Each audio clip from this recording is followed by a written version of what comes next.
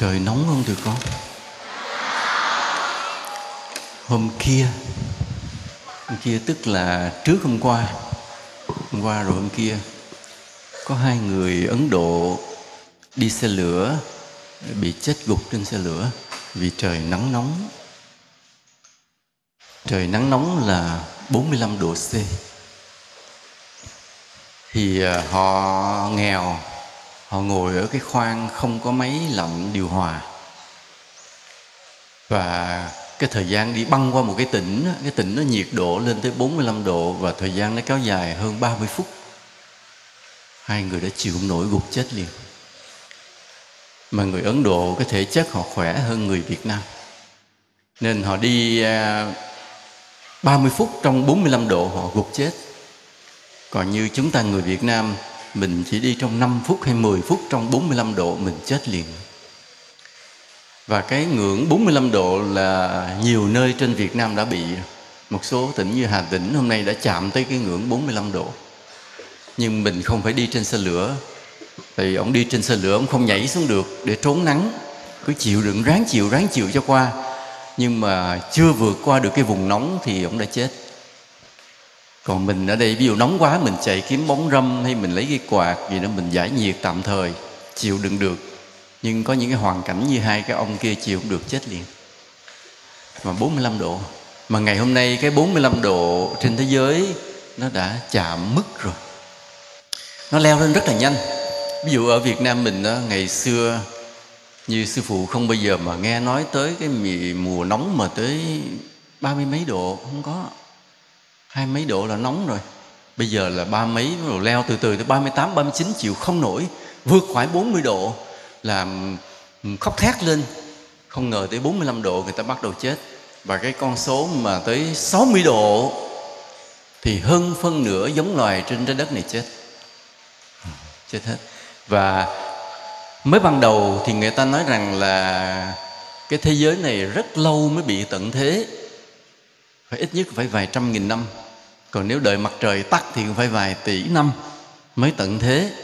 Nhưng ngày hôm nay cái số liệu tính toán lại, họ báo với chúng ta tin buồn, chỉ 30 năm nữa thôi thì chúng ta chết hết. Vì sức nóng leo từng ngày, leo từng năm như vậy.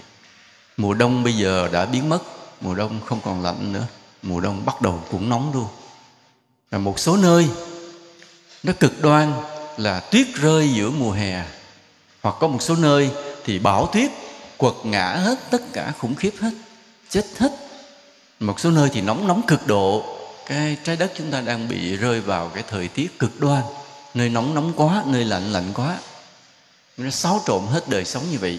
Và cái nguy cơ rằng loài người coi vậy là loài mong manh, sẽ là những cái giống loài mà chết sớm nhất. Hiện nay đố tụi con biết cái loài mà chết sớm nhất là loài nào? Cá. Mấy ngày nay là cá ở các ao hồ bắt đầu chết. Những cái hồ to đó chết. Rồi những cái ao địa phương của những nông dân người ta nuôi bắt đầu chết. Cá là loài tính ra là dễ tổn thương nhất, dễ bị tổn thương nhất, chết. Và đi tìm, mới đầu thấy cá chết hàng loạt nổi lên, người ta nghĩ rằng có ai đã đánh thuốc độc xuống cái hồ, hay hồ bị ô nhiễm. Nhưng khi họ lấy nước lên là phân chất, nước hồ vẫn sạch. Và họ kiểm nghiệm sâu hơn, chỉ vì nước đã mất oxy, cá không thở được. Mà tại sao nước mất oxy? Nóng quá oxy thoát ra khỏi mặt nước bay lên trên hết. Thế là con cá nó bơi quần đó, nó không có oxy thở, nó chết luôn trong đó, nổi phình lên, lật bụng lên hết. Và cá là loài mong manh nhất, dễ chết nhất. Thì đó là cá ta thấy. Có thể có những loài khác cũng chết ngủm rồi mình không biết, nhưng mà cá là cái dễ thấy. Và con người đứng hàng thứ mấy sẽ chết sau cá thì ta chưa thống kê được. Nhưng có hai người Ấn Độ vừa được báo động chết. Còn những năm trước rất nhiều người đã bị chết vì cái nắng nóng này. Vì thế cái việc mà ta muốn xây dựng một thế giới tốt đẹp, ta muốn cống hiến để cùng nhau xây dựng một thế giới tốt đẹp, thanh bình, yêu thương, hạnh phúc, tất cả đều là trở nên vô nghĩa vì sự sống không còn nữa. Như hôm nay vậy, tụi con về đây tụi con học. Để làm gì? Để mình trở thành người đạo đức hơn, có ý thức hơn, sau này xây dựng cuộc đời, xây dựng đất nước, xây dựng thế giới. Nhưng tất cả những ước mơ đó đều vô nghĩa, vì mấy chục năm nữa chết sạch. Nóng quá chết hết. Chỉ còn một rất ít người leo lên được những cái độ cao, tránh được cái nóng khắc nghiệt mà họ sống, và sống như những ốc đảo. Chứ đi xuống để liên lạc với nhau là cũng chết liền. Chỉ sống rải rác trên những đỉnh núi, những ngọn núi thôi, và không có thức ăn, rồi từ từ cũng đói mà chết. Vậy thôi. Nghĩa là thế giới hiện ra một bức tranh bi thảm mà không còn xa. Đây là điều rất là đáng lo.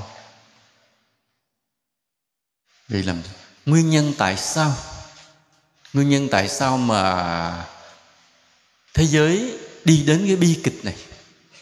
Hôm nay chúng ta còn ngồi đây với nhau, còn tận hưởng một cái thế giới văn minh, có màn hình, có máy móc, có điện thoại, có xe, có tivi, có mọi thứ liên lạc. Chúng ta đang sống trong một thế giới văn minh. Vậy mà cái bi kịch đã bắt đầu hiện ra, vì cái nóng gay gắt, nó vượt khỏi cái ngưỡng chịu đựng được của sinh vật, trong đó có con người, nên nhiều giống loài sẽ bị tận diệt. Nguyên nhân ở đâu?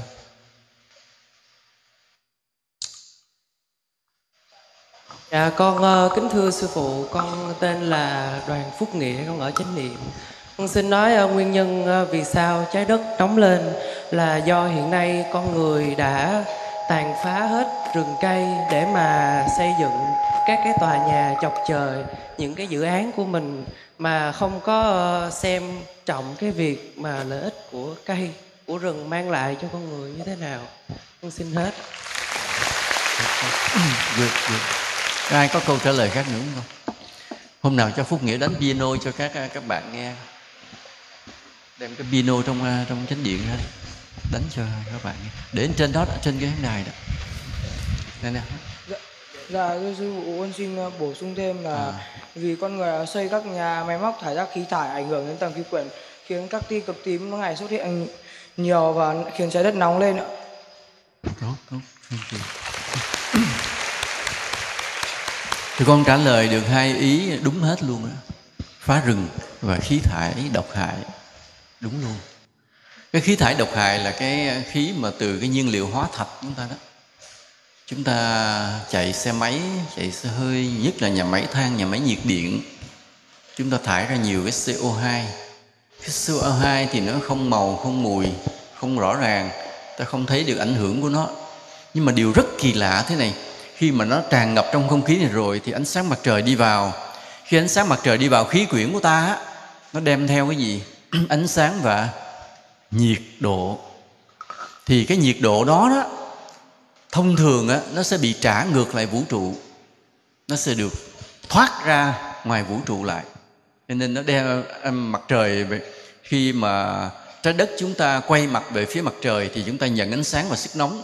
Nhưng khi trái đất chúng ta quay qua phía bóng đêm thì cái nhiệt độ đó nó trả lại vũ trụ, cho nên nó giữ lại cái nhiệt độ bình thường.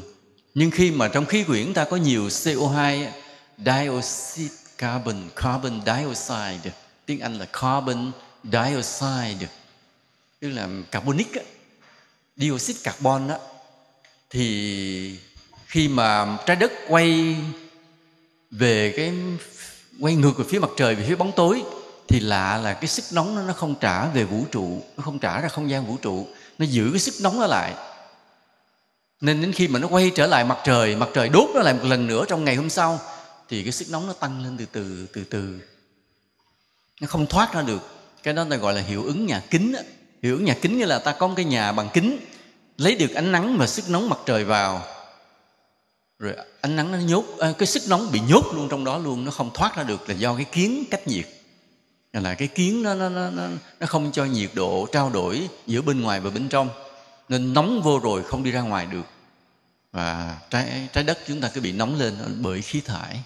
Và cái thứ hai, đúng là như vậy, là rừng cây bị tàn phá.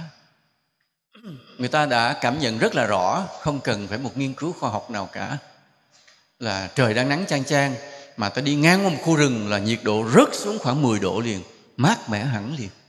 Nên cái cây lá cây này nó hấp thụ hết những cái ánh nắng, những cái sức nóng, và che chở cho chúng ta được mát mẻ. Và chính cây này cũng che chở cho chúng ta ấm áp trong mùa đông lạnh lẽo. Nếu mùa đông lạnh mà có cây, nơi đó cũng sẽ ấm. Mà mùa hè nóng bức, nơi nào có cây nhiều, nơi đó cũng sẽ mát. Nên cái giá trị của rừng cây là như vậy.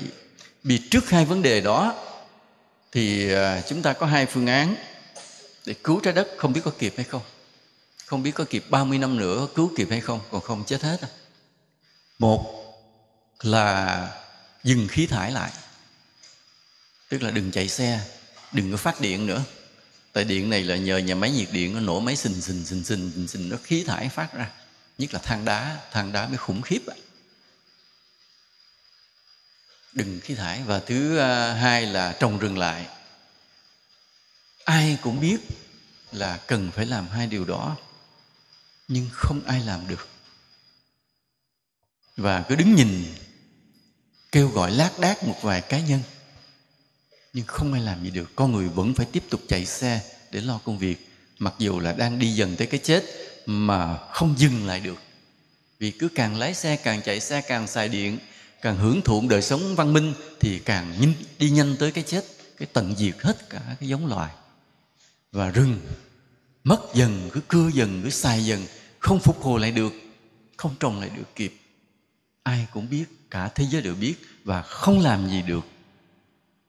Cái vấn đề là không làm gì được. Tại sao không làm gì được? Hôm nay chúng ta nói điều này để tụi con cùng tìm ra một giải pháp nào có thể cứu được cái thế giới này hay không.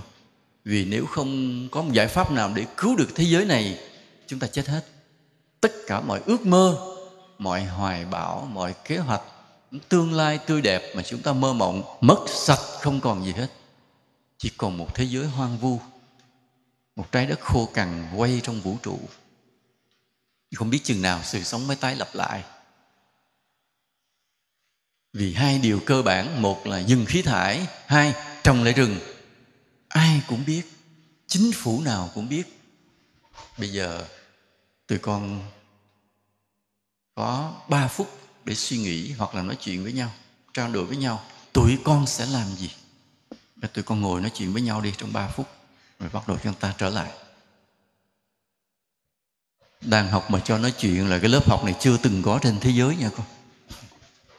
Hai cái câu hỏi, một là tại sao không ai làm gì được, và nếu tụi con sẽ làm gì? Hai câu đó. Bây giờ các huynh trưởng tụi con tỏa ra theo nhóm, theo chánh hết, lấy tất cả những ý kiến cho sư phụ. Lát các huynh trưởng sẽ đứng lên nói, tụi con khỏi nói. Tụi con khỏi nói. Bởi vì tụi con nói đứng lên đông lắm, không nói được. Các huynh trưởng sẽ đại diện các chánh đứng lên nói cho quý thầy nghe. Lấy giấy viết ghi lại ý kiến của các em hết.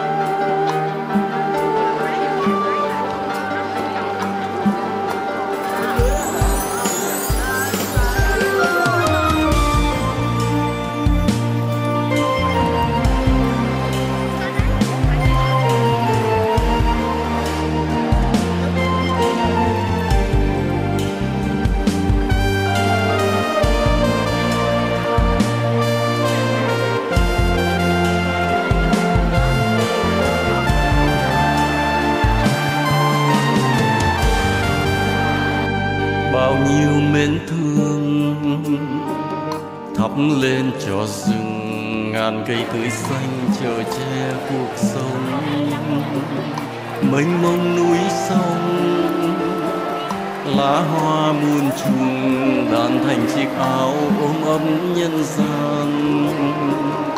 Chim tung cánh bay, thú hoang từng bầy gọi nhau trong bóng sương mờ giữa đồi. Đường chia muôn lối, suối tuôn ngàn nơi, hoa lạc trên nước cuốn trôi xa vời. Rừng đem mưa đến. Các huynh trưởng lấy ý kiến xong lên đây đi con, lên đi cầm micro đứng đây nói, đại diện cho chánh mình nói nhanh đi con. Tụi con lấy xong bán hết giờ học luôn là hay lắm à. Hôm giờ có cho các em hát cái bài Trái Đất Mái Nhà Chung chưa con? Rừng đẹp như mơ, suối reo thành nghìn câu thơ. Từng trận mưa rơi, nuôi con người lòng phơi phới. Chưa học bài đó à? Cho nghe bài đó. Lên đây con, lên trên này đứng. Các chánh thì con lên trên này đứng. Lên đây đứng hết đi con. Lên đây. Lên đây đứng. Các thầy chấm điểm cho anh sư phụ. Chấm điểm ngôi chánh nào xuất sắc để còn có phần thưởng không? Ghi giấy rồi.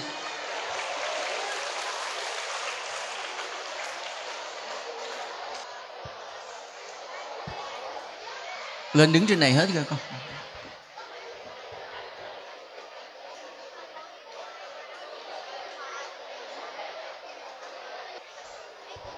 Rồi bây giờ tụi con yên lặng nghe các chánh, các huynh đệ, các bạn mình đã có ý kiến gì nha. Một bên huynh trưởng nữ và một huynh trưởng nam nói ạ. Xin mời chánh trí trước ạ.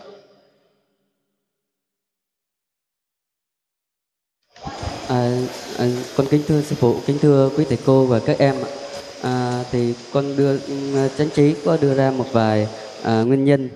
Thứ nhất là do sự ích kỷ của con người. Thứ hai là do sự phá hoại thiên nhiên, xả rác bừa bãi. Thứ ba là do dân số tăng nhanh. Thứ tư là mọi người chỉ lo hưởng thụ, và cái nhu cầu hưởng thụ đi lại đã trở thành cái nhu cầu cơ bản của con người. Thứ năm là năng lượng sạch thì chưa đáp ứng và phổ biến kịp thời. Thứ sáu là chính phủ chỉ lo phát triển đất nước mà không lo trồng rừng.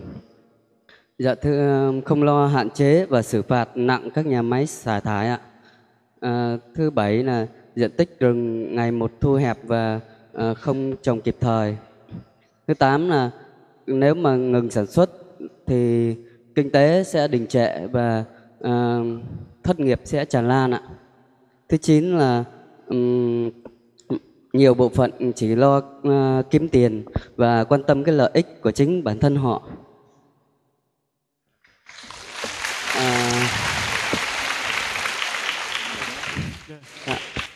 Thứ 10 là do tham nhũng nhiều ạ. Mấy chục, con thứ mấy chục lắm con. Vừa thôi con, hơi bớt. Con thứ một lát tới thứ 100 nhất chết hết quá. Vừa thôi. Tập trung vài điểm quan trọng. Các em có đưa ra một số biện pháp ạ. Là các em sẽ chăm chỉ trồng cây. Hai là sử dụng nguyên liệu như tiết kiệm điện, đi xe đạp. Các em sẽ dần dần sử dụng nguyên liệu sạch ạ. Trong tương lai nếu mà các em làm chủ đất nước sẽ dần thay thế các nhà máy xả thải bằng các nhà máy sử dụng nguyên liệu thân thiện với môi trường. Và hạn chế lại gia tăng dân số ạ. Vâng, cảm ơn huynh trưởng chánh trí ạ. Mời huynh trưởng chánh tín ạ. Huynh trưởng đứng lên trước đi ạ. Thưa sư phụ, là bên chánh tín có một số ý kiến, đó là bởi vì chính quyền không tìm thấy những mảnh đất màu mỡ để trồng cây, không biết cách trồng và làm cho cây tăng trưởng nhanh ạ.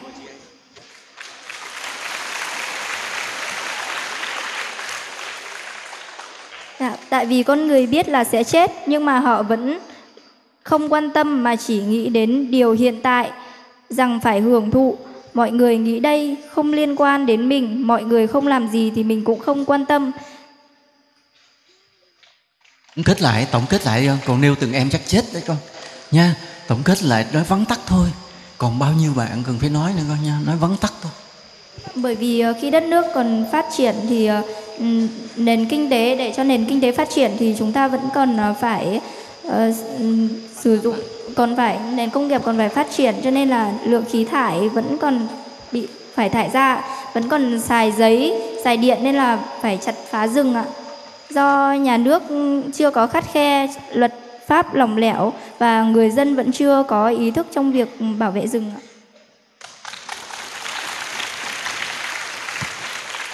Tôi xin mời chánh Cần ạ. Dạ, con kính thưa sư phụ, kính thưa quý thầy và các em. Thì chánh Cần của chúng con cũng đưa ra một số ý kiến. vắn tắt. Thứ nhất là do chúng ta chưa tìm được cái nguồn năng lượng sạch đủ lớn để phát triển nền kinh tế, thay thế cho cho những cái nguồn năng lượng hiện tại. Cho nên là nếu chúng ta dừng thì chúng ta sẽ chặn cái sự phát triển của nền kinh tế. Thứ hai nữa là chúng ta thấy là khi mà tái tạo lại rừng thì mất quá nhiều thời gian và quá nhiều chi phí. Và cái thứ ba nữa là cái vị thế của các doanh nghiệp đang kinh doanh về các nguồn nguyên liệu như là dầu khí, hoặc là các doanh nghiệp đang kinh doanh về những cái máy móc công nghiệp vân vân, thì nó có cái vị thế các doanh nghiệp quá lớn, nó ảnh hưởng tới cái sự quyết định của chính phủ. Đó là một số cái ý kiến chúng con đưa ra. Và cái câu 2 thì cái ý nào trùng với các chánh kia thì con không cần lặp lại. Con nói cái ý độc đáo mà các chánh các chưa nói thôi. Xin cảm ơn Huynh trưởng Chánh Cần ạ. Mời Huynh trưởng Chánh Tâm ạ. Con thưa sư phụ là bước tới con. Con thưa sư phụ là cái câu hỏi thứ nhất là các chính phủ họ chỉ quan tâm đến việc xây dựng đất nước, lại bỏ xa đến cuộc sống của con người, mặc dù biết tác hại của nó ghê gớm nhưng vẫn thờ ơ. Còn các biện pháp mà các em đưa ra đó là không xả rác nhiều, phát động trồng rừng, hạn chế sử dụng xe máy, những phương tiện thải khí CO2, tự giác bảo vệ, nâng cao ý thức môi trường, tiết kiệm các tài nguyên thiên nhiên và giảm bớt sử dụng điện ạ. Và còn có ý kiến nữa là sử dụng điện năng lượng mặt trời nữa sư phụ ạ. Cảm ơn Huynh trưởng Chánh Tâm ạ. Xin mời Huynh trưởng Chánh Niệm ạ. Dạ, con thưa sư phụ và quý thầy cô ạ. Là bên tính con là vì những lợi nhuận mà nhà máy mang lại, những khu công nghiệp mang lại cho quốc gia thì rất là lớn, nên là không thể nào mà dừng nó được ạ. Và thứ hai là vì mình vẫn phải dùng những phương tiện đó sống hàng ngày, nên là không thể nào mà giảm những cái lượng khí thải được. Thứ hai là về giải pháp thì có một em đề ra là kêu gọi mọi người trồng cây, mỗi người ít nhất trồng một cây. Rồi thứ hai là lấy 1/2 ngôi nhà, diện tích của ngôi nhà của mình để trồng cây. Những phần nào không quan trọng thì làm phần để trồng cây hết. Cảm ơn Huynh trưởng. Thứ hai là ở các nước, em nhớ là ở những nước khác thì người ta yêu cầu học sinh cấp 2, cấp 3 phải trồng được 10 cây. Và nếu em là bộ trưởng thì em sẽ ban hành cái lệnh này cho Bộ Giáo dục. Con xin hết ạ. Cảm ơn Huynh trưởng Chánh Niệm ạ.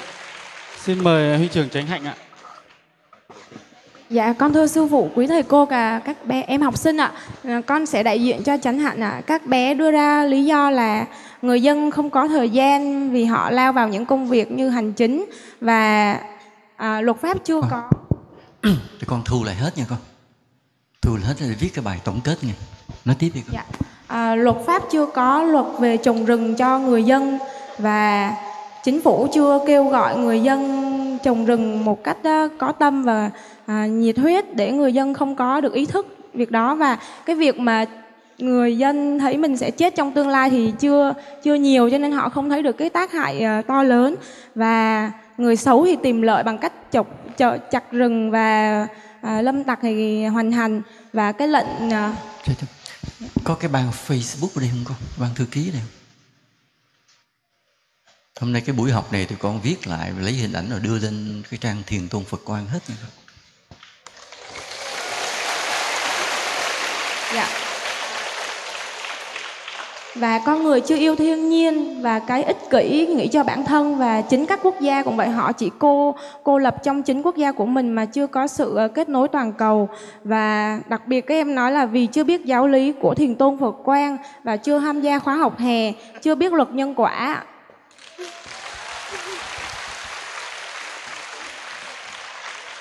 Dạ, đề xuất của các em là em sẽ kêu gọi các bạn mình sau khóa học hè tham gia khóa học hè Thiền Tôn Phật Quang và rủ gia đình, người thân của mình tham gia vào những buổi mà sư phụ giảng để biết hơn về luật nhân quả, cũng như là kêu gọi bạn bè mình trồng cây, những cây nhỏ nhỏ trong trường lớp và gia đình của mình nữa ạ. Dạ, con xin hết ạ. Cảm ơn Huynh trưởng Chánh Hạnh ạ. Mời Huynh trưởng Chánh Đạo ạ. Dạ con thưa sư phụ tất cả 10 chánh ạ. Dạ, con kính thưa sư phụ, kính thưa quý thầy cô cùng các em học sinh. Chánh đạo của con xin được trình bày ý kiến về vấn đề câu hỏi là tại sao thì chánh của con có đưa ra một cái là chính phủ là không đề xuất thuyết phục đến cho người dân để cho người dân thay đổi ý thức. Chính phủ các chính phủ thì lo về kinh tế quân sự cạnh tranh lẫn nhau và dẫn đến là ý thức người dân không có thì người ta dân có ý thức kém và từ phía chính phủ thờ ơ, không có thể hiện lòng biết ơn với trái đất nên là dẫn đến người dân cũng thờ ơ hời hợt ích kỷ với nhau.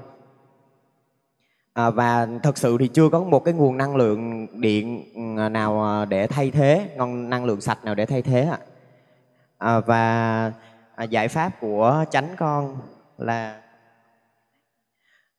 giải pháp của chánh là cần phải áp dụng công nghệ 4.0 và mạng 5G vào cuộc sống để có thể là nhà gần chỗ làm hơn, rồi các sự kết nối giữa con người với con người gần hơn để mình giải quyết được vấn đề về đi lại, về việc làm để mình sử dụng có thể là ở tại nhà để có thể là làm việc tại nhà.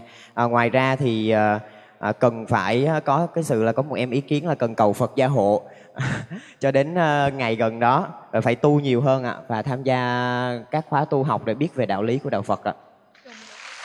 Cảm ơn huynh trưởng chánh đạo. Mời huynh trưởng chánh nguyện ạ. Dạ con kính thưa sư phụ, quý thầy cô và tất cả các em học sinh. Thì bên con đại diện cho chánh nguyện bổ sung một số ý của các em, đó là về mặt chính phủ á, thì các em nói là do có thể là khi mà mình ban hành cái luật á, thì người dân chưa có ý thức thực hiện tốt. Rồi có thể là chính phủ chủ quan về rừng bấy nhiêu là đủ rồi nên không cần phải trồng rừng thêm ạ. Việc thực hiện cái việc bảo vệ môi trường hay là trồng rừng bảo vệ môi trường ghé là ý thức đó là vai trò của người dân chứ không phải là của chính phủ, nên là chính phủ còn thờ ơ và chưa có quan tâm đến. Cái vấn đề về chẳng hạn điện sử dụng thì nó đóng vai trò quan trọng trong cuộc sống của mình nên là không có cắt giảm được. Dạ về phía tụi em thì các em thì hứa đó là sẽ là siêng năng trồng rừng và khuyên bạn bè có thể là sử dụng tiết kiệm các cái năng lượng như là điện và hạn chế tối đa các phương tiện và sẽ khuyến khích là đi học sẽ đi bộ hoặc là đi xe đạp ạ. Có các em có ý kiến đó là mình sẽ cố gắng cùng nhau làm phước thật nhiều để cầu Phật gia hộ. Thêm nữa là kêu gọi bạn bè và mọi người sẽ cùng nhau về tham gia khóa học hè tại Thiền Tôn Phật Quang để có được những cái đạo lý về ý thức bảo vệ môi trường, về tuyên truyền cho mọi người xung quanh nhiều hơn ạ. Dạ con xin hết ạ. Cảm ơn huynh trưởng chánh nguyện. Mời huynh trưởng chánh minh ạ. Kính bạch trên sư phụ, kính bạch quý thầy, các em học sinh thân mến. Con là huynh trưởng của chánh minh, con đại diện cho chánh minh có nêu ra một số ý kiến của các em như sau ạ. Thứ nhất, tại sao vì chính phủ không làm được? Đó là vì phương tiện giao thông là thứ tốt yếu để đi làm, cho nên chính phủ mình chưa có thể cấm được và còn hạn chế. Và thứ hai là do dân cư tăng nhanh và chính phủ mình cũng chưa tuyên truyền và phát triển được một số ý kiến về hạn chế dân cư. Và thứ ba là do dân cư tập trung đông nên việc đất sẽ thiếu để trồng rừng. Và chính con có đưa ra một số ý kiến và biện pháp như sau, đó là chuyển từ nhà máy nhiệt điện sang nhà máy thủy điện và dùng năng lượng mặt trời, năng lượng gió. Và thứ hai là tăng cường kiểm lâm để ngăn chặn tình trạng phá rừng. Và thứ ba là tăng cường tuyên truyền cảnh báo mọi người về tình trạng rừng đang bị thiếu. Và thứ tư là tiết kiệm điện. Và thứ năm là trồng thật nhiều cây để rừng phát triển ạ. Con xin hết ạ. Cảm ơn huynh trưởng chánh minh ạ. Mời huynh trưởng chánh huệ ạ. Vâng, con thưa sư phụ ạ, con thưa quý thầy cô và các em học sinh ạ. Đối với các ý kiến của chánh huệ thì sau khi huynh đệ con tập hợp lại thì con thấy là đa phần thì các em cũng nêu được những cái ý giống như các em của chánh khác. Ngoài ra thì có một số ý như là đối với phần tại sao mà nhận thức được cái vấn đề đấy mà chưa làm ấy, thì có thứ nhất là có thể chưa có được sự đồng thuận tối ưu nhất định nên lệnh chưa được ban xuống cấp dưới một cách triệt để. Thứ hai là do kinh phí cho tất cả các cái giải pháp đó là không đủ ạ. đấy là ý kiến của các em ạ, là do kinh phí chưa đáp ứng được ạ. Thứ ba là do nhu cầu cấp thiết phục vụ cho sinh hoạt và công việc bắt buộc phải có, như là điện nước, khí thải. Như là điện nước, do vậy là cái việc mà dừng khí thải nó sẽ còn khó khăn. Một ý nữa là việc giáo dục cơ bản là không có, cái gốc cho những lý tưởng chưa vững. Ý của các em theo con hiểu tức là cái việc mà trang bị nhận thức đúng đắn về cái tầm quan trọng của môi trường là chưa có cho đến từng công dân, nên là dẫn đến việc thực hành là chưa tốt đấy ạ. Ngoài ra thì chỉ nghĩ cho sự phát triển của kinh tế thôi, cũng giống như các ý khác của các chánh khác ạ. Không nghĩ đến cái hậu quả phía sau và hậu quả lâu dài, cũng không nghĩ đến sự phát triển bền vững ạ. Và ý cuối cùng mà chúng con ghi nhận được là con người có nhu cầu hưởng thụ cao, chỉ sống cho chính mình. Tức là nhiều khi chỉ lo cho cuộc sống của bản thân mà không nghĩ cho cộng đồng xung quanh ạ. Thì đó là lý do là tại sao nhận thức được mà vẫn chưa thực hiện ạ. Và đối với giải pháp thì các em cũng có đưa ra những cái ý kiến giải pháp giống những các chánh khác. Dạ, con kính thưa sư phụ, kính thưa quý thầy cô. Dạ, con xin trả lời cái phần giải pháp của chánh huệ của con là các em đưa ra những giải pháp. Thứ nhất là trồng cây nơi đất trống. Thứ hai là tuyên truyền trên Facebook rộng rãi. Thứ ba là trồng dây leo, ưu tiên những phương tiện công cộng, hạn chế những phương tiện xe máy, sử dụng những năng lượng sạch như là gió và mặt trời, và nâng cao ý thức của bản thân cũng giống như là người dân, và trồng cây xung quanh nhà.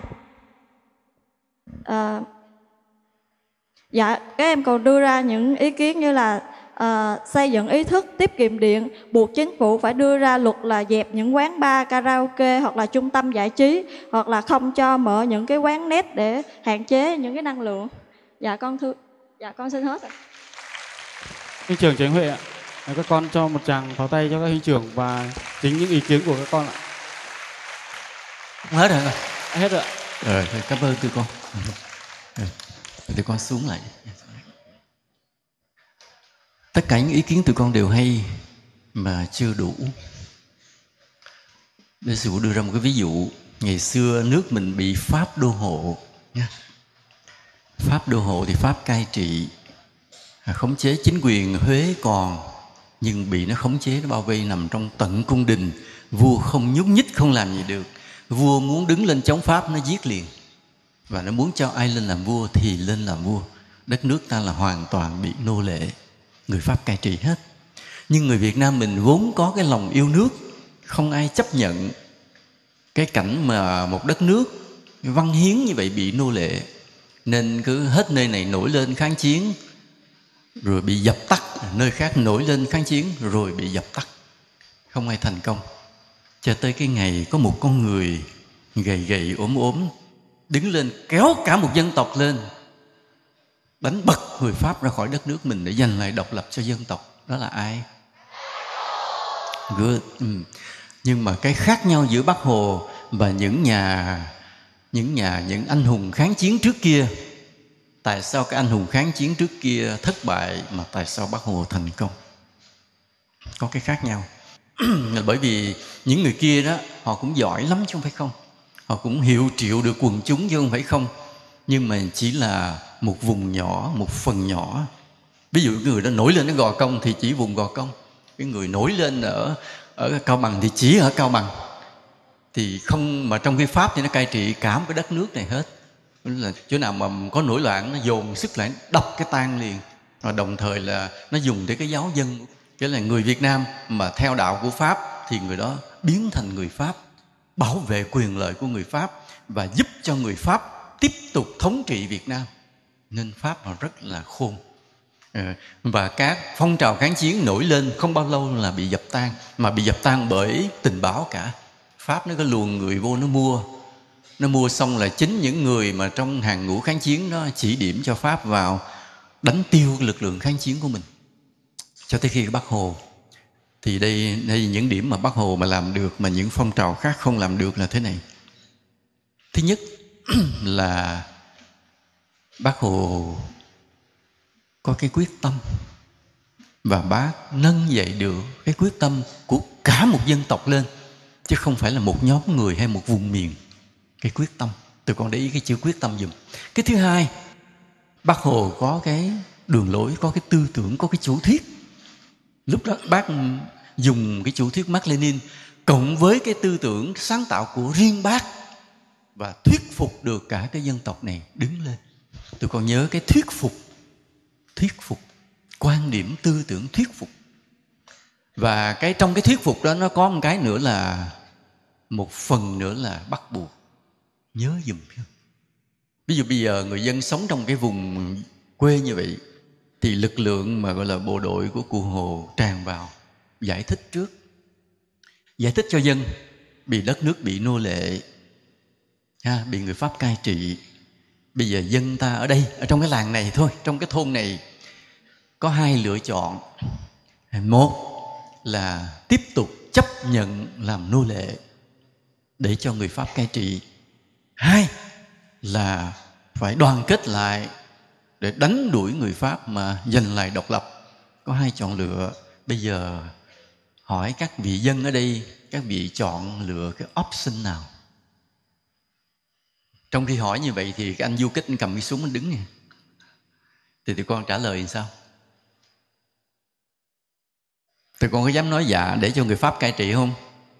Có không? Cho nên vừa thuyết phục mà vừa cưỡng bách. Nhớ, tụi con nhớ điều đó. Chứ cái thuyết phục không hiệu quả. Mà con người ta, chúng ta, từng mỗi người chúng ta đây, biết điều đó là điều tốt, cần phải làm, biết rồi đó, đồng ý rồi đó, chấp nhận rồi đó, nhưng mà không có cái roi sau lưng là vẫn không làm. Nhớ không ạ? Cho nên hồi nãy có một cái ý kiến đó rất hay. Tụi con đừng cho nó là đùa nhé. Hồi nãy có chánh nào đó, cái đó chánh nào nói không? Chánh tụi con phải không? Excellent.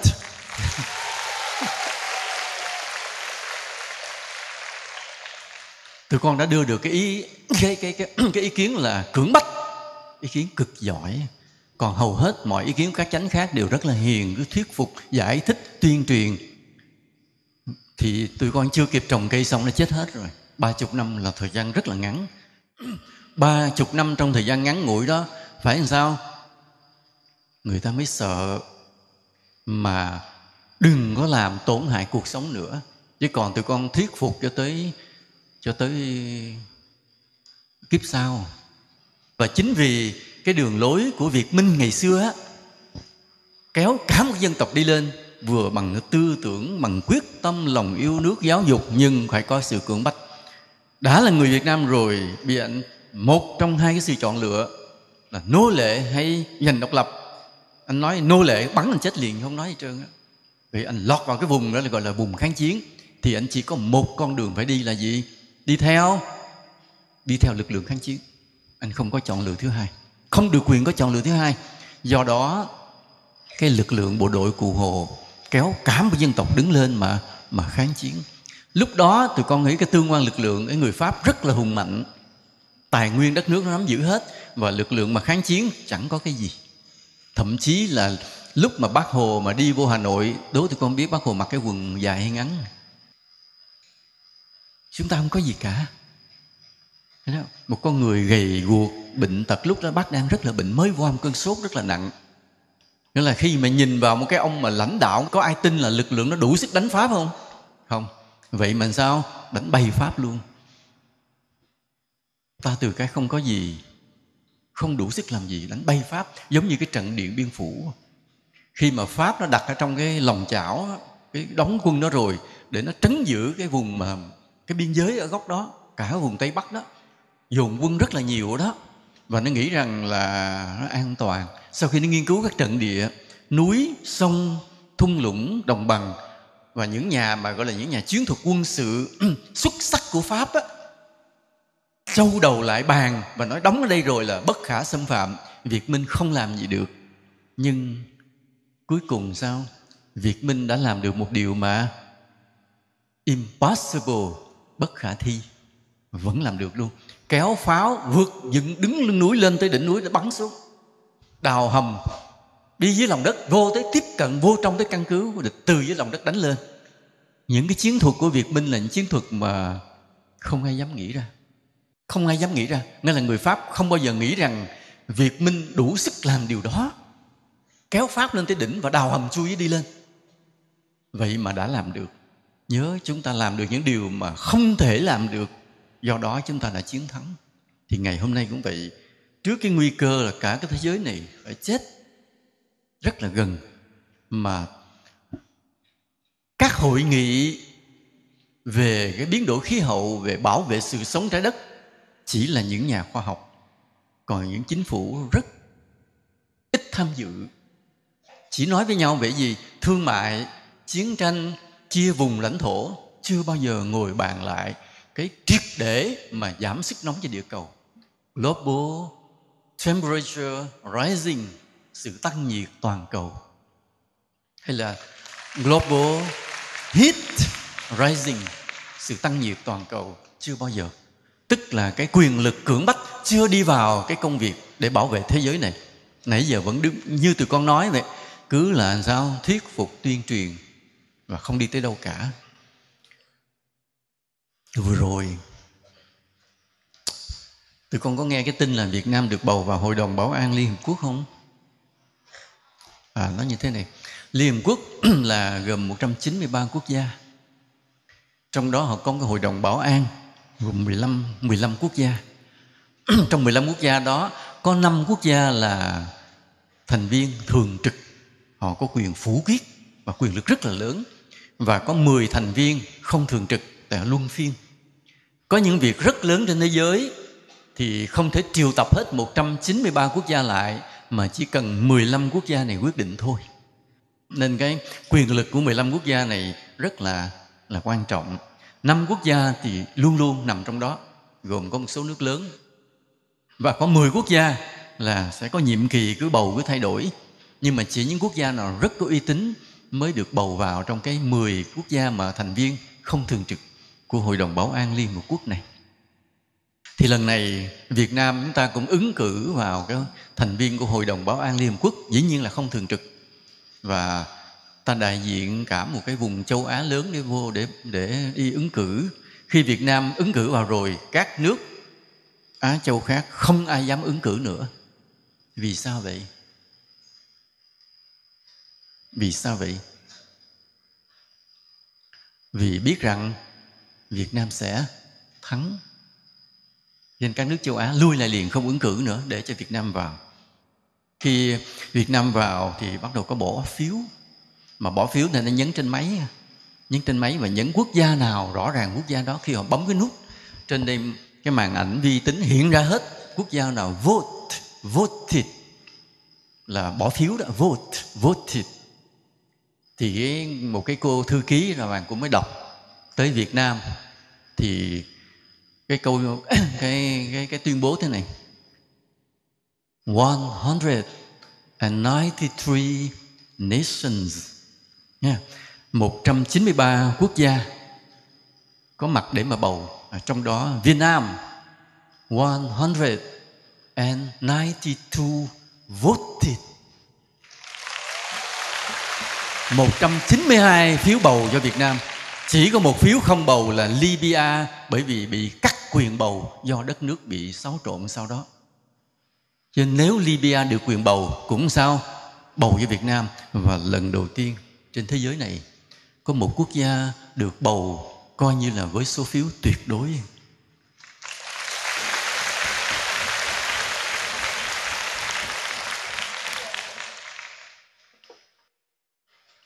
Tụi con biết á, ngày xưa khi Bác Hồ chọn con đường cộng sản, chủ nghĩa xã hội để mà đấu tranh giành độc lập và xây dựng phát triển đất nước, thì lập tức Việt Nam trở thành kẻ thù của rất nhiều nước tư bản. Các nước tư bản đều xem Việt Nam là gì? Là kẻ thù, vì Việt Nam đã chọn con đường cộng sản. Bao vây cấm vận, nó đánh đủ thứ lung tung hết trơn. Người dân Việt Nam mình cực kỳ khổ sở. Tụi con được sinh ra lớn lên trong một đất nước Việt Nam đã hòa bình, độc lập, thống nhất và phát triển. Còn hồi xưa người Việt Nam mình bị bao vây và nghèo khó. Cái thời mà sư phụ đi tu á, sư phụ chỉ có một bộ đồ rưỡi, gồm 2 cái quần và chỉ một cái áo để mặc, không có quần áo. Bây giờ cái tủ áo tụi con đứa nào ít nhất phải 10 cái, đúng không ạ? Sư phụ đi tu chỉ có một bộ đồ rưỡi, một cái áo còn lại phải mượn người này mặc, mượn người kia mặc, không có đồ mặc. ăn cơm là ra hái rau rừng ăn đỡ, chứ không có cái gì ăn. Mà quyết tâm tu hành, không bao giờ nản chí, khổ gì khổ vẫn tu. Cái thời đó như vậy, rồi cả cái đất nước mình như vậy, nghèo khổ như vậy, nhưng ta kiên quyết chọn con đường chủ nghĩa xã hội. Nhưng mà cái điều lạ của người Việt Nam thế này, đến khi ta đổi mới, ta tuyên bố rằng Việt Nam muốn làm bạn với cả thế giới này, Việt Nam không muốn là kẻ thù. Thì trong bao nhiêu năm qua, cái sự lãnh đạo của Đảng và Nhà nước khéo léo, ôn hòa, kiên nhẫn, kiềm chế, khôn ngoan, vừa nỗ lực xây dựng nội bộ mà vừa có cái công tác ngoại giao giải thích với cả cái thế giới này. Dần dần nghĩa là chúng ta cũng vừa sẵn có cái sức mạnh quân sự và tình báo an ninh ở trong nội bộ mình. Bao nhiêu thế lực chống phá dữ dội đều bị đánh bại hết. Tụi con ngồi đây chứ tụi con không biết đâu, máu của các chiến sĩ vẫn đang đổ ở ngoài kia. Các chiến sĩ vẫn phải đánh nhau, vẫn phải chiến đấu bảo vệ đất nước này, mặc dù những điều đó không có công bố ra được. Nhưng mà nhờ ta có hệ thống quốc phòng quân sự vững mạnh, tình báo vững mạnh, an ninh vững mạnh, nên ta đứng vững trước mọi sự chống phá của kẻ thù. Và Việt Nam trở thành cái niềm tin về một nơi an toàn nhất nhì thế giới hiện nay. Nên mới có cái cuộc họp APEC và các lãnh tụ lớn của thế giới về Việt Nam họp. Vì họ biết sao? Tới Việt Nam an toàn, không có khủng bố nào lọt vô được. Như vừa rồi Tổng thống Mỹ là Donald Trump và ông Chủ tịch Triều Tiên là Kim Jong-un, Kim Chính Ẩn, hai cái ông mà như mặt trời mặt trăng vậy đó, họp nhau cũng phải tới Việt Nam họp. Vì Việt Nam là nơi an toàn cho cả hai. Hai bên là kẻ thù, nhưng ở Việt Nam là một nơi mà không có cái sự thù hận nào nữa. Một nơi mà người Việt Nam là bạn của thế giới và bảo vệ sự bình yên cho các lãnh tụ. Cũng có nghĩa là người Việt Nam là một cái nơi mà sẽ đóng góp vào sự hòa bình cho thế giới này. Thời gian gần đây, trong vòng vài năm qua, tụi con có đọc báo thì sẽ thấy có những vụ án giết người xảy ra, phải không ạ? Cướp ngân hàng, giết người, tụi con có nghe không? Và bao lâu thì bị bắt? Không bao giờ quá 7 ngày thủ phạm bị bắt liền. Dù trước đó họ dàn dựng một cái án mạng cỡ nào thì trong vòng 7 ngày hoặc sớm hơn, công an chụp bắt liền thủ phạm liền. Chưa có vụ án nào thoát cả. Nên vì vậy bây giờ bắt đầu báo lại đưa tin người dân đi phát hiện ra một tử thi, thì ở dưới người ta có cái dòng comment 3 ngày nữa chụp bắt thủ phạm. Bây giờ thì đúng chưa tới 3 ngày, ngày trước 48 tiếng đồng hồ sau là chụp bắt được thủ phạm liền. Như vậy cái hệ thống về an ninh trật tự của Việt Nam là làm sao con? Nhất thế giới. Ở Mỹ có những vụ án 30 năm rồi không biết ai là thủ phạm, bỏ trôi luôn. Nhưng Việt Nam 3 ngày bắt liền.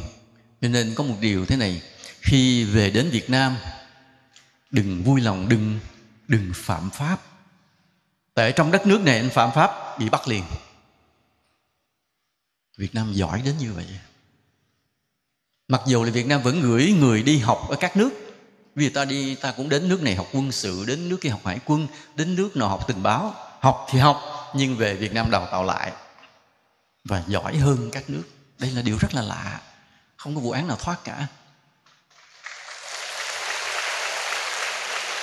Mà bây giờ ta đang nói tới cái việc mà cái chết đến từ từ bởi cái nóng nhiệt toàn cầu.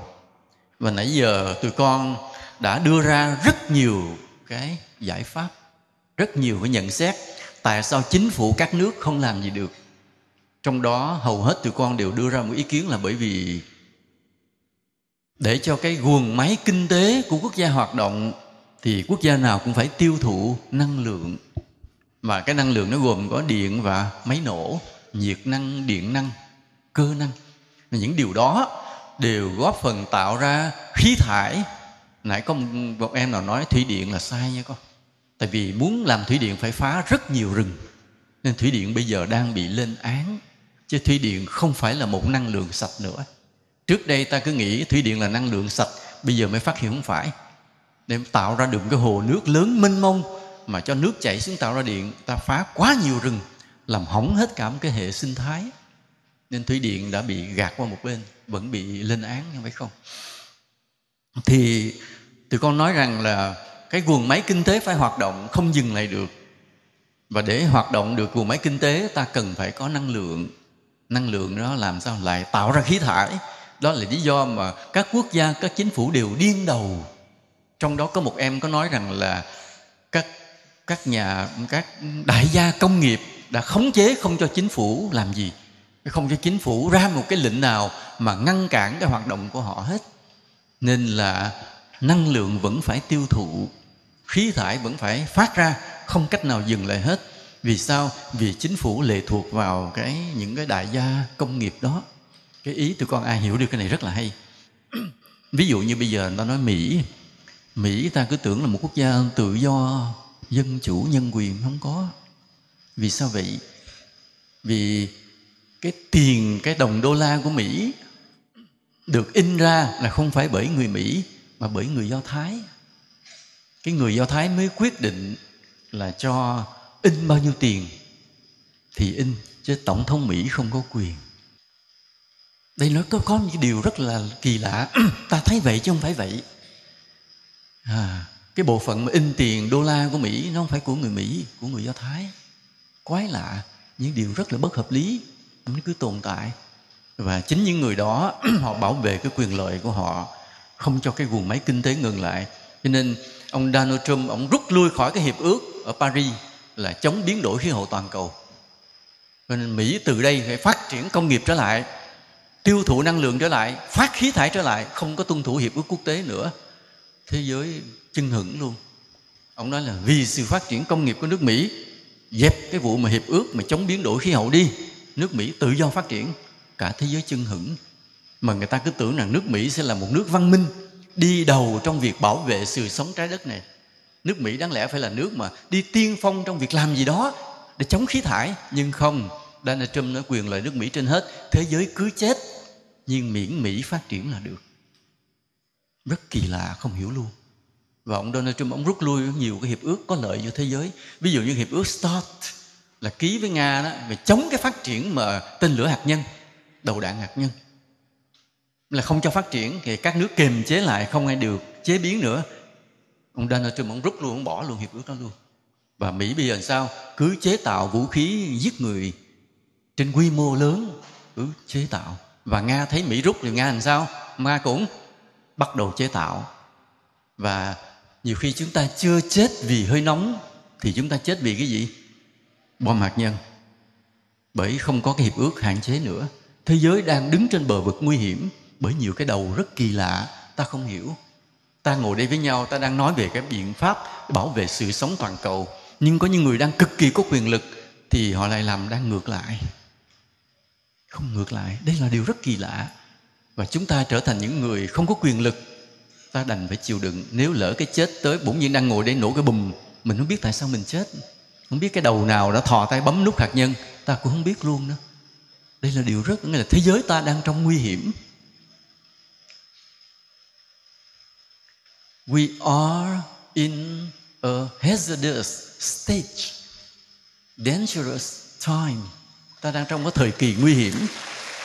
Vì có những người có quyền lực, họ quyết định số phận của thế giới chứ không phải ta. Cũng giống như ngày xưa Pháp quyết định cái số phận của đất nước này chứ không phải người Việt Nam. Nhưng mà rồi có một con người đã nhận lại cái quyền đó cho người Việt Nam là Bác Hồ. Vì Bác Hồ đã nâng dậy được cái quyết tâm của toàn dân tộc. Thì hôm nay chúng ta cũng vậy. Chúng ta cũng phải nâng dậy quyết tâm của toàn thế giới. Hồi nãy có em nào nói là yêu cầu cả thế giới, các nước, yêu cầu chính phủ họ phải bước vào cái việc mà chống biến đổi khí hậu. Đó cũng là một ý kiến đáng để quan tâm chứ không phải là không. Là buộc các chính quyền phải ra tay hành động, chứ không có là tuyên truyền kêu gọi người dân nữa. Tại quyền lực nằm trong tay nhà nước, chứ người dân không có quyền. Thì việc mà điều động cái việc mà chống biến đổi khí hậu, tiết kiệm năng lượng và trồng lại rừng là trách nhiệm của các chính phủ trên khắp thế giới này. Nhưng các chính phủ không đủ quyết tâm thì ta sẽ cung cấp quyết tâm cho họ. Ta sẽ cung cấp quyết tâm cho họ. Vì cái câu hỏi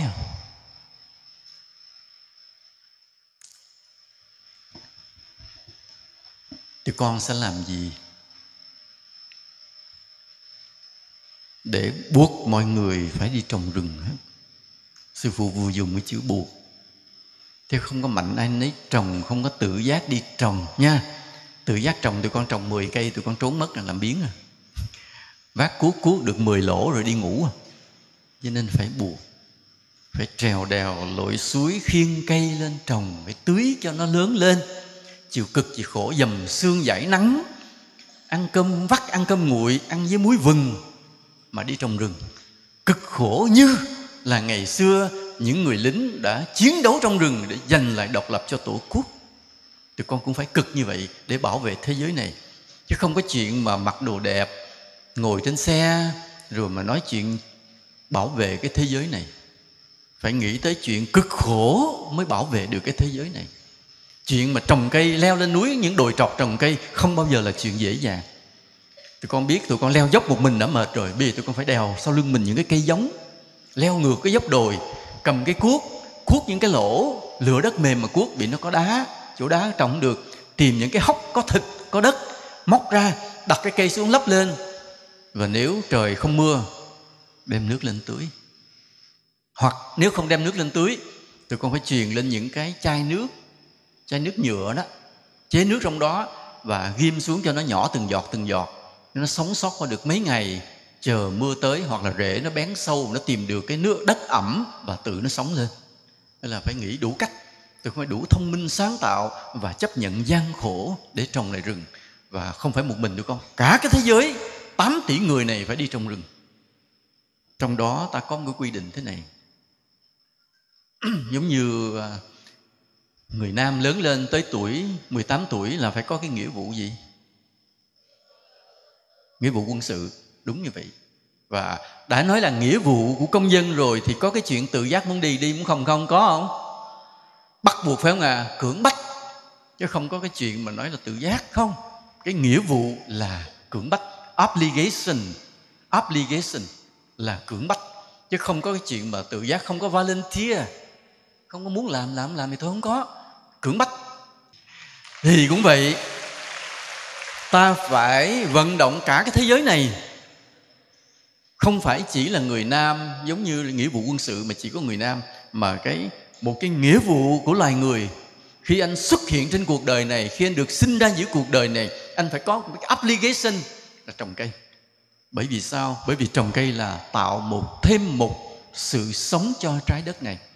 Từ cái gì không có gì hết, bỗng như cái cây nó lớn lên. Và cây là gì? Là sự sống. Tree is life. Cây là sự sống. Nên nếu ta trồng nhiều cây là ta tạo ra nhiều sự sống cho trái đất này. Và nếu vô số cây như vậy thì cả trái đất này tràn ngập sự sống. Và nơi sự sống của cây thì những cái giống loài khác cũng được sao? Sống theo. Yeah. From the life of the trees, other forms of life, những hình thức sống khác will follow, sẽ đi theo mà được sống. Từ cái sự sống của cây, các giống loài khác, các hình thức sống khác sẽ được sống dậy và con người sẽ được bảo vệ, được an toàn. Humans will be safe. Con người mới được an toàn in the trees, trong rừng. Do đó cái việc mà trồng cây nó không còn là việc tự giác mà phải bắt buộc. Mà nếu ta không bắt buộc kịp, 30 năm sau ta chết sạch. Nhưng mà cả thế giới này liệu có kịp đưa ra một cái luật bắt tất cả mọi người phải đi trồng cây hay không? Có kịp hay không? E rằng không kịp. Vì cả thế giới chưa đủ quyết tâm. Cả thế giới chưa đủ. Các chính phủ chưa đủ quyết tâm để ra một cái nghị quyết trên toàn thế giới. Giống như là Liên Hợp Quốc đã ký một cái hiến chương là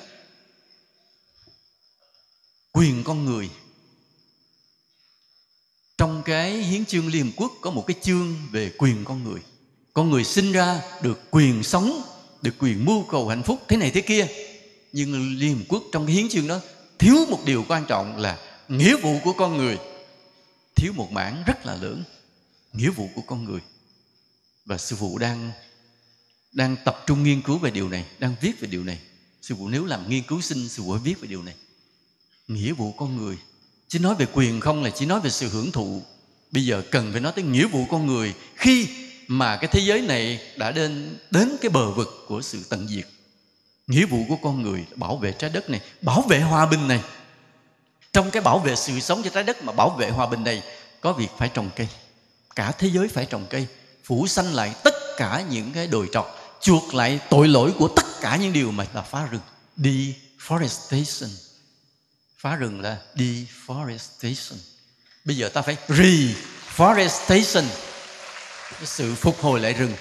Reforest, trồng lại rừng, chuộc lại, to redeem, chuộc lại the sin, tội lỗi. Phá rừng tàn nhẫn quá. Bây giờ ta phải trồng lại rừng, phủ xanh lại tất cả rừng. Nếu kịp thì ta sẽ sống mà bàn tiếp chuyện tương lai. Thế giới sẽ xây dựng, sẽ hạnh phúc, sẽ tiến bộ, sẽ văn minh, sẽ phát triển. Ta sẽ bàn tiếp chuyện tương lai. Còn nếu mà không kịp trồng rừng để hạ cái nhiệt độ địa cầu xuống, ta chết sạch. Nên ở đây không còn là sự chọn lựa của sự tự giác nữa, mà đây là sự chọn lựa của gì? Cưỡng bách, bắt buộc. Bắt buộc. Obligation, bắt buộc. Và bây giờ cái câu hỏi cho tụi con là đây. Làm gì? Tụi con là đủ quyết tâm chưa? Bây giờ sư phụ hỏi tụi con đủ quyết tâm. Mỗi người tụi con đủ quyết tâm để trồng rừng lại cứu thế giới chưa? Nhưng ngoài kia, out there, rất nhiều người chưa đủ quyết tâm, chưa hiểu chuyện này.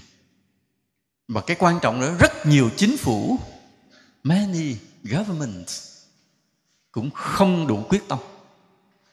Bây giờ tụi con làm sao? Bây giờ không có nói ý thức tuyên truyền nữa nha. Bây giờ quyết tâm và bắt buộc. Nhưng mà chỉ có một số tụi con, hơn 600 đứa đây. Giờ tụi con làm sao để cho mọi người phải quyết tâm và cả chính phủ trên toàn thế giới phải quyết tâm. Kéo nhau đi trồng rừng hết. 8 tỷ con người này phải đi trồng rừng.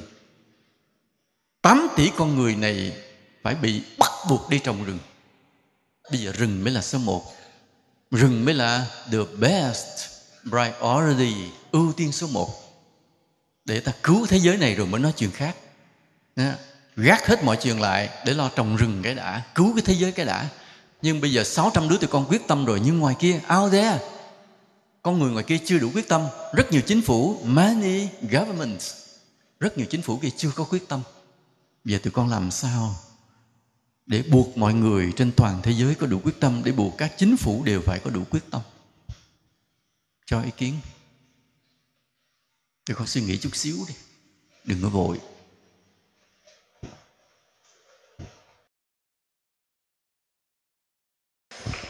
Con kính chào sư phụ và tất cả các quý thầy ở đây ạ. Ý kiến của con là con sẽ đề xuất lên chính phủ một cái ý kiến rằng là chúng ta nên có 1 hoặc 2 ngày trong tháng dừng hết tất cả các sinh hoạt cuộc sống hàng ngày của chúng ta để trồng rừng, và những cảnh sát hoặc là những người cán bộ sẽ phải đi kiểm tra từng nhà xem là họ có đi trồng cây hay không, còn nếu không thì sẽ xử phạt theo luật ạ.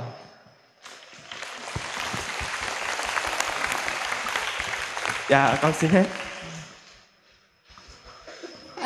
Dạ thưa sư phụ, con tên là Ngô Ngọc Anh Thư ở Chánh Hạnh. Theo con là mình không thể mà cứ dựa dẫm vào những cái điều kiện xung quanh như chính phủ, mà chính bản thân mình phải thực hiện. Là con sẽ cố gắng làm thật nhiều phước để học giỏi và trở nên làm một chính phủ để ban cái quyền lợi để giúp người dân trồng cây thay đổi. Tính làm thủ tướng á mà, ý vậy mà. Tức là con lên làm lãnh đạo rồi con ra lệnh luôn cho nó gọn. Chứ vận động hoài cực quá hả? Dạ tại vì mình không thể mà cứ mong đợi chính phủ, mong đợi mọi người mà mình phải tự thực hiện. Giờ, tức là mình phải lên nắm quyền luôn, ghê gớm, cũng hay, ngang rồi ai. Dạ thưa sư phụ, là làm trồng cây nó thành một cái trào lưu, và theo trào lưu thì giới trẻ sẽ làm thì nó sẽ chiếm 1/2 rồi, còn người lớn thì theo cái đó thì sẽ bắt chước theo á thầy. Trào lưu rồi bắt chước hả con? Rồi con. Dạ con thưa sư phụ, con đến từ Chánh Hại ạ. Con nghĩ là đầu tiên sẽ đi tổ chức kêu gọi vốn từ các tổ chức từ thiện, sau đó tạo ra nguồn vốn để khuyến khích mọi người trồng cây, để tạo ra công việc là trồng cây để có lương ạ. Sau đó thì khuyến khích mọi người, ví dụ một tuần sẽ trồng bao nhiêu cây để hình thành thói quen cho mọi người trong từng địa phương rồi lan tỏa ra ạ. Dạ, thưa sư phụ, thưa các thầy, con nghĩ là mình nên kiểu khi mà tốt nghiệp thì cần phải có chỉ tiêu là phải trồng được ít nhất bao nhiêu cây, hoặc là khi mà làm ở đâu đó thì phải thêm một cái chỉ tiêu nữa là phải trồng được ít nhất bao nhiêu cây thì mới được nhận, hoặc là làm một điều gì đó có ích ạ. Tôi cảm ơn tụi con. Như thế này. Khoan nào. Tụi con cứ nghĩ trồng cây là đào cái lỗ, phải không? Bỏ cây xuống, dặm đất lên, phải không? Lấp đất lại, phải không ạ? Nhưng mà cây đâu ra? Cây giống ở đâu ra để tụi con đặt xuống lỗ?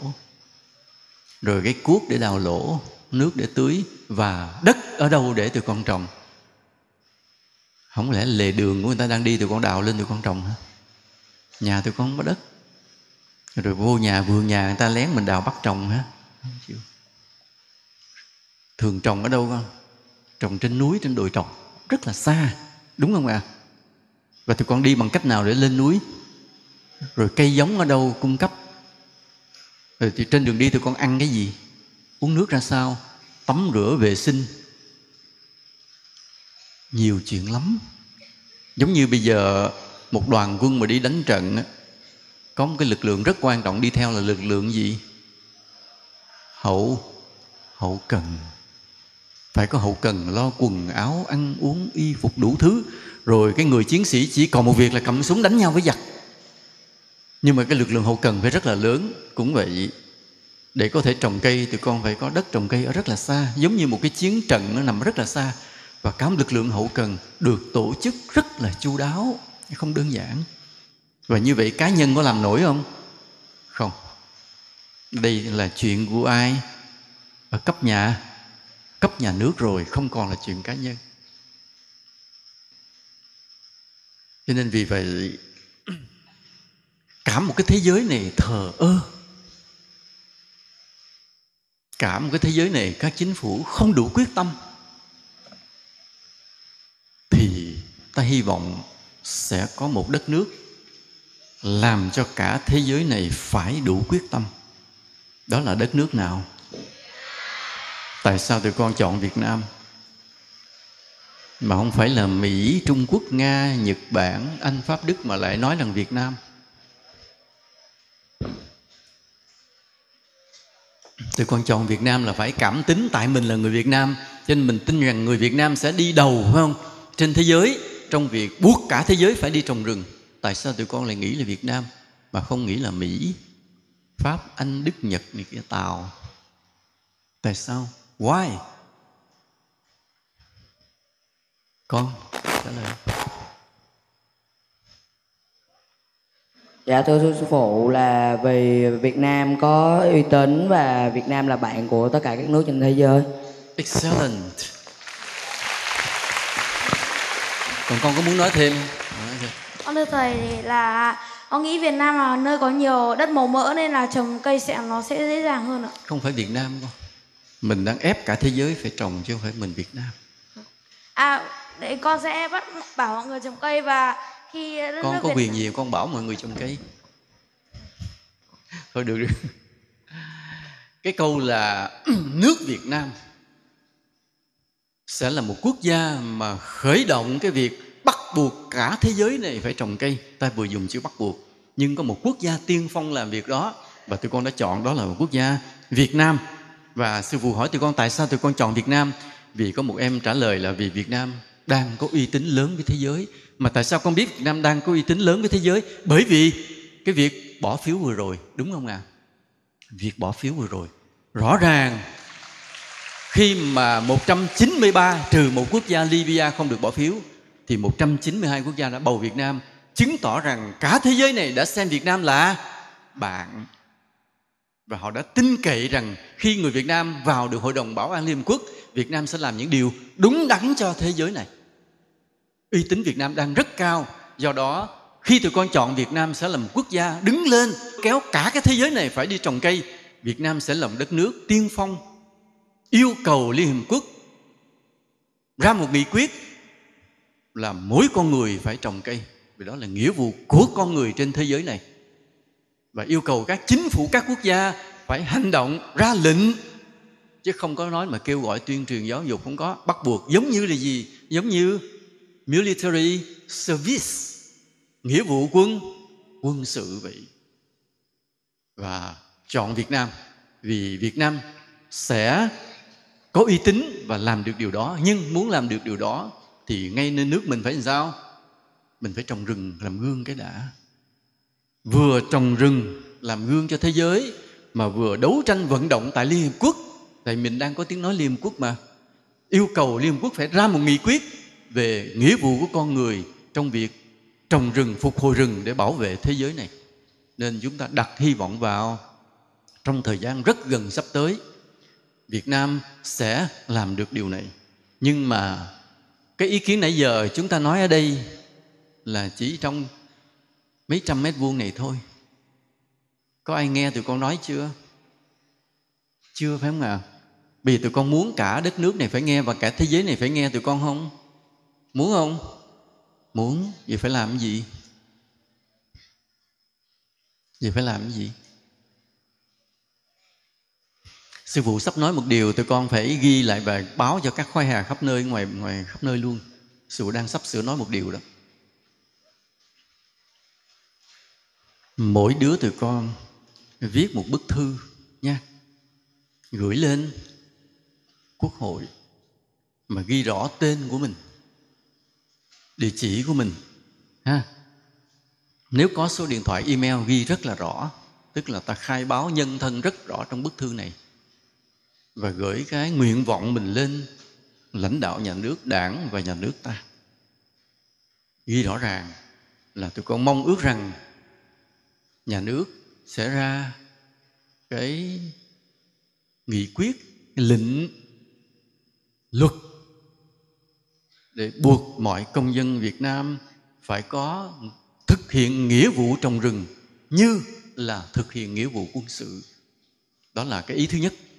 Ý thứ hai, tụi con cũng gửi cái nguyện vọng lên đảng và nhà nước đang có uy tín với thế giới, thì cầu mong đảng và nhà nước đấu tranh vận động ở Liên Hiệp Quốc, buộc Liên Hiệp Quốc phải ra một cái nghị quyết về nghĩa vụ con người trong việc trồng cây để bảo vệ trái đất này không bị sự tăng nhiệt toàn cầu mà giết chết sạch.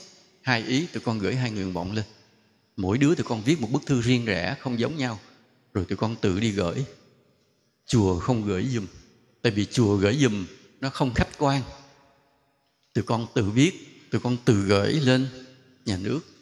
Ý thứ nhất, nguyện vọng thứ nhất, xin nhà nước ra cái luật buộc tất cả công dân Việt Nam phải thực hiện nghĩa vụ trồng rừng giống như đã thực hiện nghĩa vụ quân sự. Ý thứ hai, xin nhà nước Việt Nam hãy đi đầu, đi tiên phong trong thế giới này để vận động Liên Hợp Quốc buộc cả cái thế giới này phải thực hiện sao? Nghĩa vụ trồng rừng lại hết. Tụi con làm được không?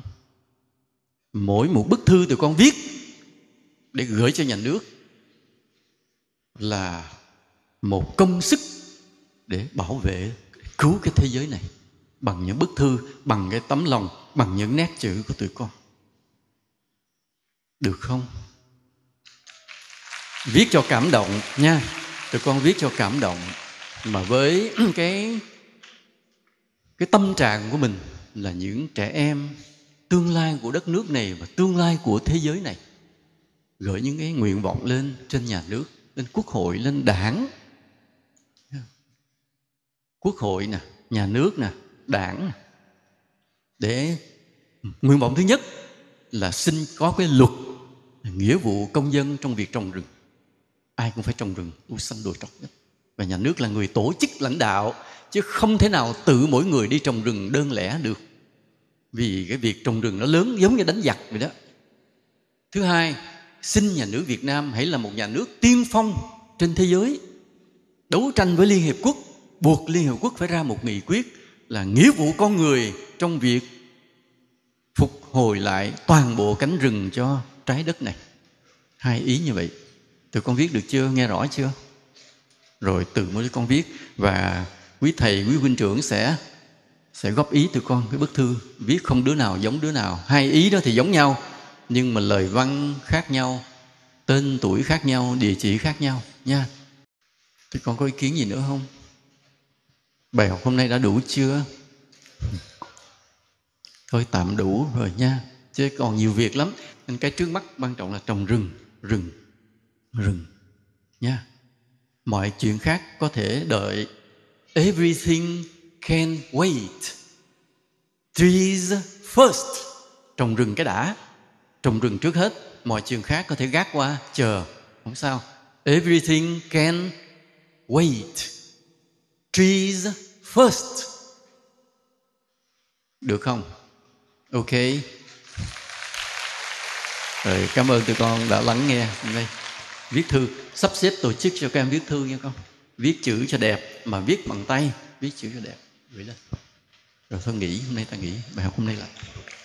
Chúng con xin thành kính cảm niệm những lời dạy của Sư Phụ ạ. Mời tất cả chúng con xin cung thỉnh quý thầy, quý sư cô cùng mời các con ta đứng lên niệm Phật hồi hướng. Nguyện pháp giới chung sinh, cùng tinh tấn tu hành, thoát chân ngã vô minh, đồng viên thành phân đạo. Một lần nữa chúng con xin hứa sẽ quyết tâm viết ra